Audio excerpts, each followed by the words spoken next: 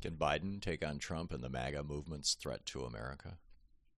Speaking at an event in Phoenix honoring the late Republican Senator John McCain, his old friend President Joe Biden forcefully pointed out how Trump and the movement he leads, the MAGA movement, fundamentally reject democracy and the historic American ideals that have made our country a beacon to the world for over 200 years. He said, "I have made the defense, the protection, and the preservation of American democracy the central cause of my presidency. From Gettysburg to my inaugural address to the anniversary of the January 6th insurrection to Independence Hall in Philadelphia and Union Station in Washington, I have spoken about the danger of election denialism and political violence and the battle for the soul of America.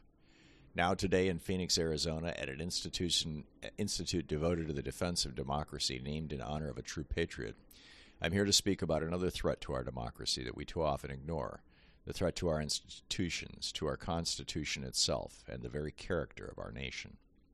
End quote.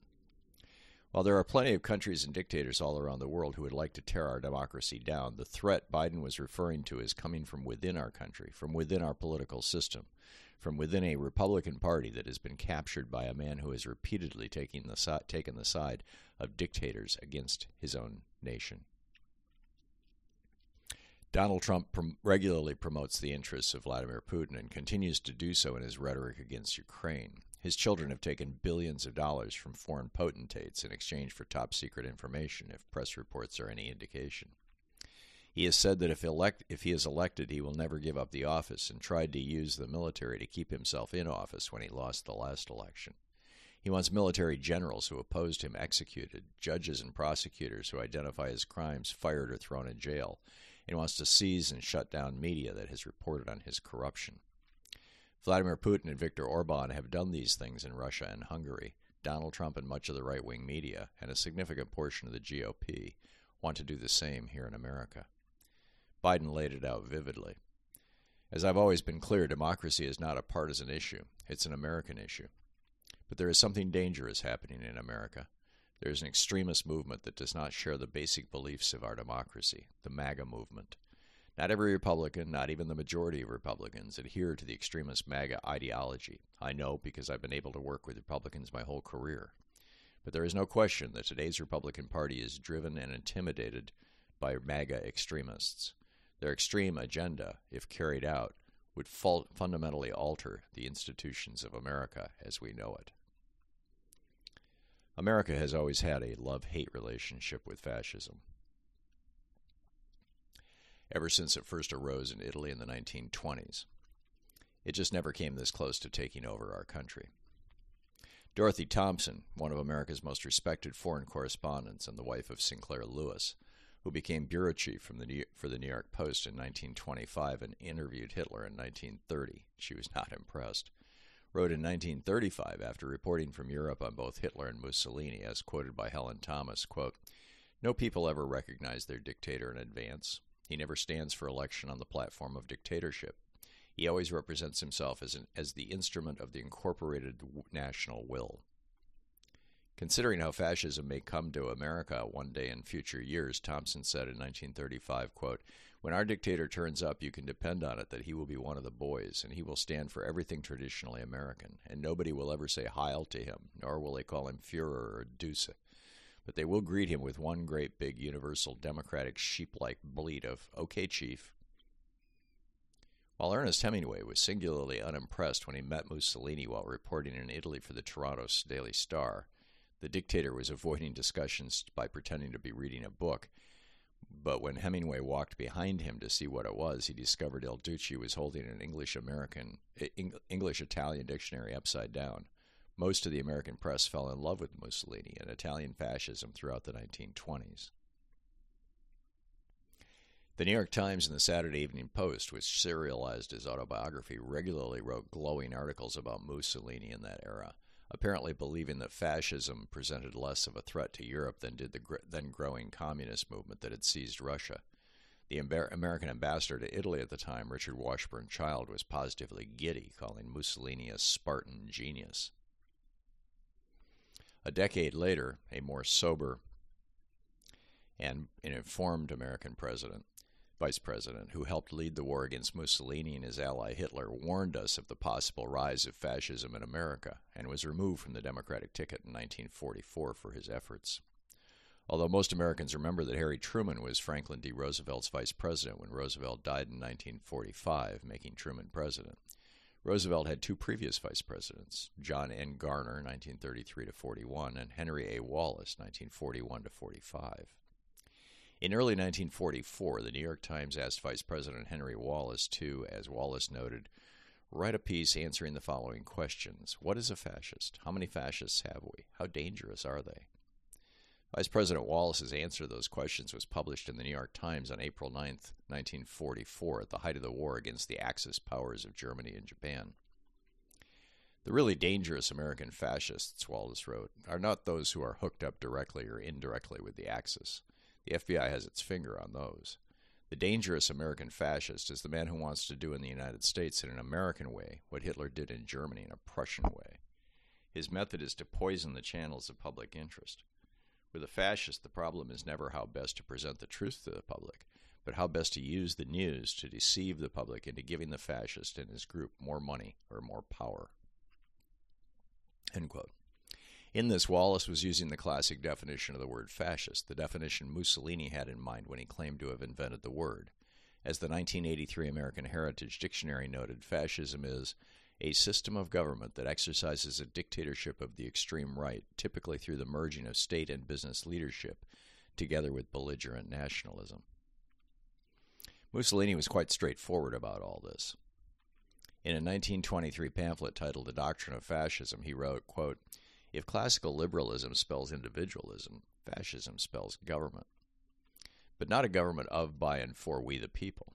Instead, it would be a government of, by, and for the most wealthy individuals and powerful corporate interests in the nation, seizing power by pitting the people against each other, inflaming political, racial, and religious conflict for political gain. A government animated by scapegoating, vengeance, and hate."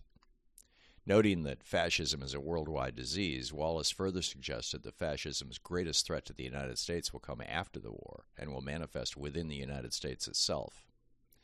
In a comment prescient of Donald Trump and the current GOP Jeremiad against black voters, banned books, drag shows, unions, critical race theory / black history, and queer people, Vice President Wallace continued, "The symptoms of fascist thinking are colored by environment and adopted to immediate circumstances, but always and everywhere they can be identified by their appeal to prejudice and by the desire to play upon the fears and vanities of different groups in order to gain power.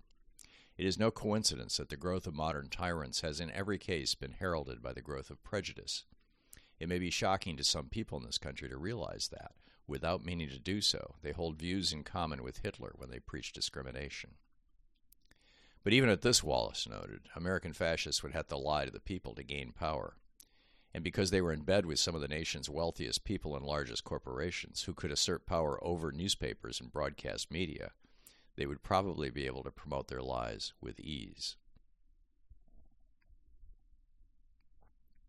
It was as if Vice President Wallace had a time machine and could see today's media landscape with the billionaire Murdoch family's Fox News and 1,500 right-wing hate radio stations. Quote, "The American fascists are most easily recognized by their deliberate perversion of truth and fact," Wallace wrote. "Their newspapers and propaganda carefully cultivate every fissure of disunity, every crack in the common front against fascism. They use every opportunity to impugn democracy." In his strongest indictment of the tide of fascism that the Vice President of the United States saw bubbling under the surface in America, he added, "They claim to be super patriots, but they would destroy every liberty guaranteed by the Constitution. They demand free enterprise, but are the spokesmen for monopoly and vested interest. Their final objective, toward which all of their deceit is directed, is to capture political power so that, using the power of the state and the power of the market simultaneously, they may keep the common man in eternal subjection." As Wallace feared, Ronald Reagan's 1981 embrace of neoliberalism gutted the American middle class and transferred much of their wealth to the top 1%. Setting the stage for the rise of a populist fascist leader like Trump and his MAGA movement.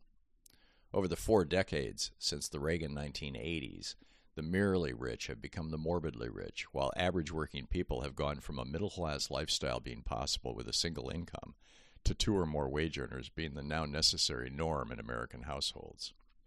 This crisis of economic inequality has predictably led working-class whites to look for villains and scapegoats, and today's MAGA GOP is happy to supply them. They've ginned up moral panics around trans kids, bathrooms, abortion, American history in our schools, and even affirmative action in our military, all to direct attention away from their embrace of fascism and their ongoing theft of over $50 trillion so far from the American middle class. Using racism, faux nationalism, misogyny, homophobia, and the corruption of both democracy and the rule of law, Republicans are cementing their power in state after state with extreme voter suppression, voter roll purges, gerrymandering, dismantling of checks and balances, and packing the courts. So here we are, with a wannabe Mussolini in the form of Donald Trump and his well-armed MAGA followers and quisling toadies in Congress. And perhaps most telling, he got there with more than a little help from his good friend Vladimir Putin, whose oligarchs repeatedly bailed him out when he went bankrupt 6 times in the 1990s. During his 2016 campaign for the White House, Trump had inked a secret deal with Putin to earn hundreds of millions of dollars by putting a hotel with his name on it in Moscow, and kept it concealed from the American public throughout the campaign. But that wasn't Trump's first tryst with Russian intelligence. He's been gung-ho for turning the U.S. into an authoritarian state that Putin, then a mere intelligence officer, would love for more than 30 years. Czechoslovakia's Stani Besnosovets first started paying attention to Trump back in 1977, as documented by the German newspaper Bild when the STB's files were declassified, because Trump married Czech model Ivana Zelníková, his first wife, recently buried in his golf course in New Jersey. Czechoslovakia at the time was part of the Warsaw Pact with the Soviet Union, and Ivana and her family had been raised as good communists. Now that a Czech citizen was married into a wealthy and prominent American family, the STB saw an opportunity and started tracking Trump virtually from his engagement. As 2016 and 2018 investigations by The Guardian found, quote, Ivana's father, Milos Zelnik, gave regular information to the local STB office about his daughter's visits to the U.S. and on his celebratory son-in-law's career in New York. Zelnik was classified as a conspiratorial informer. His relationship with the STB lasted until the end of the communist regime. In an investigative reporting breakthrough by Craig Unger for his book American Compromat, Unger tracked down Yuri Shvets, a former KGB spy who had been posted to Washington, D.C. for years using the cover of being a correspondent for the Soviet news agency TASS. Shvets told the story from his own personal knowledge of how Trump and Ivana visited Moscow in 1987 and were essentially recruited or seduced by the KGB, a trip corroborated by Luke Harding in his book Collusions, Secret Meetings, Dirty Money, and How Russia Helped Donald Trump Win. Their trip was coordinated by Intourist, the Soviet travel agency that was a front for the KGB, and the Trump's handlers regaled Donna and Ivana with Soviet talking points, presumably about things like the horrors of NATO and how America should stop defending democracy around the world. The KGB's psychological profile of Trump had determined he was vulnerable to flattery and not much of a deep thinker, so they told him repeatedly how brilliant he was and that he should run for president in the U.S. Much to the astonishment and jubilation of the KGB, Trump returned from Moscow to the U.S. to give a Republican presidential campaign speech that fall in Portsmouth, New Hampshire. He then purchased a large ad in the New York Times, the Washington Post, and the Boston Globe on September 1, 1987, that questioned America's ongoing support of Japan and NATO, both thorns in the side of the USSR and their Chinese allies. Trump's ad laid it on the line, quote, why are these nations not paying the United States for the human lives and billions of dollars we are losing to protect their interests? The world is laughing at America's politicians as we protect ships we don't own, carrying oil we don't need, destined for allies who won't help. As The Guardian reported in 2021, the bizarre intervention was cause for astonishment and jubilation in Russia. A few days later, Shvets, who had returned home by now, was at the headquarters of the KGB's first chief directorate in Yasenevo, when he received a cable celebrating the ad as a successful active measure executed by a new KGB asset. It was unprecedented, Shvets said. It was hard to believe that somebody would publish it under his name and that it would impress real serious people in the West, but it did, and finally, this guy became the president. End quote. Trump was president in large part because he used Hillary Clinton's emails that had been hacked by Russian intelligence services. who then ran a Facebook operation hyping that same information that reached into the homes of 26 million targeted Americans in 6 swing states, helping him win the Electoral College vote. When he was Trump's 2016 campaign manager, Paul Manafort personally transmitted to Russian intelligence via an oligarch he owed money to details of top-secret GOP polling that could have identified persuadable swing state voters. Also, during that 2016 presidential campaign, an insider with Russian connections informed the Trump campaign that Russia had successfully hacked Hillary's emails on behalf of Trump before the hack was revealed on WikiLeaks during the DNC convention. Thus, in his first weeks in office, presumably as thanks for their help, Trump invited the Russian ambassador and the Russian foreign minister to a covert meeting in the Oval Office and gave them top-secret information on a Middle Eastern spy about whom Russia had been concerned. That spy was then frantically burned by Israel. That was followed by congressional members of his own party voting against compiling information about war crimes committed in Ukraine by Russia. Senator Rand Paul then made a private trip to Russia to hand-deliver possibly stolen secret documents to Putin's intelligence service, documents that had been personally handed to him by Trump. Trump then made a series of nearly 20 secret telephone conversations with Putin, the records of what he said no longer exist, and then unilaterally, in defiance of both Congress and the law, blocked military aid to Ukraine while Russia was massing troops on its borders. He followed up with a years-long campaign to destroy NATO, which was Russia's top military concern. And he openly praised and deferred to Putin while trash-talking American intelligence services at Helsinki and in other venues. Which is why when Special Prosecutor Robert Mueller looked into the extent of Russian involvement in the 2016 election and Trump's collusion with Putin, he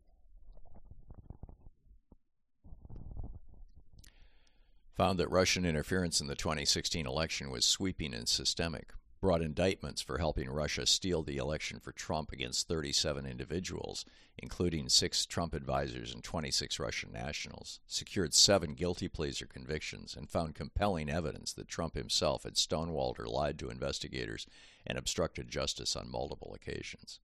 Referred 14 criminal matters to the Justice Department, where Trump's hand-picked attorney general, who helped President George H.W. Bush cover up the Iran-Contra treason scandal, ignored them and let them lapse. Uncovered 5 secret examples of Trump as president criminally obstructing justice in ways that could easily have been prosecuted if Bill Barr hadn't buried them. When Trump ran for re-election in 2020, Russia again came to his aid, this time by hacking Hunter Biden's iPhone and iCloud accounts, both looking for and trying to plant damaging information suggesting Biden's father was corrupt, as I documented here yesterday. Russian social media troll farms and their GOP allies then spread lies about Joe and Hunter Biden across social media in the months before the 2020 election. When Trump nevertheless lost, Russian intelligence officers used social media to amplify his claims the election was stolen, leading to plans for a coup involving the attempted assassination of Vice President Pence and Speaker of the House Pelosi on January 6, 2021. The FBI, in part during Trump's time in office, compiled material for a report concluding that throughout the 2020 election, Russia's online influence actors sought to amplify mistrust in the electoral process by denigrating mail-in ballots, highlighting alleged irregularities, and accusing the Democratic Party of voter fraud. Attorney General Merrick Garland appears to have ignored these crimes for the first 2 years of the Biden administration. He could have picked up the work Robert Mueller started, but chose not to. Nobody knows why. There also have been no prosecutions and apparently no investigations of senior Trump administration officials and members of Congress who colluded with the former president in this plot. Similarly, Senator Chuck Schumer has shown no inclination towards setting up an investigative committee in the Senate that, like the Church Committee of old, could investigate the crimes of a previous president. At least, though, President Biden is now pushing back loudly and in public. Better late than never. He wrapped up his speech yesterday by saying, quote, "As I've said before, we're at an inflection point in our history, one of those moments that only happens once every few generations, where the decisions we make today will determine the course of this country and the world for decades to come. So you, me, and every American who is committed to preserving our democracy carry a special responsibility. We have to stand up for America's values embodied in our Declaration of Independence, because we know MAGA extremists have already proven they won't. We have to stand up for our Constitution and the institutions of democracy because MAGA extremists have made clear they won't. History is watching. The world is watching. Most important, our children and grandchildren are watching." End quote. Trump and his fascist MAGA movement represent the most serious threat America has faced since World War II. And as President Biden noted, it's going to be up to us to rescue our nation from the treasonous Republicans who are trying to destroy American democracy while they bow and scrape and kiss the ring of the rapist who would be king. We have a lot of work to do, and despair is not an option. Pass it along.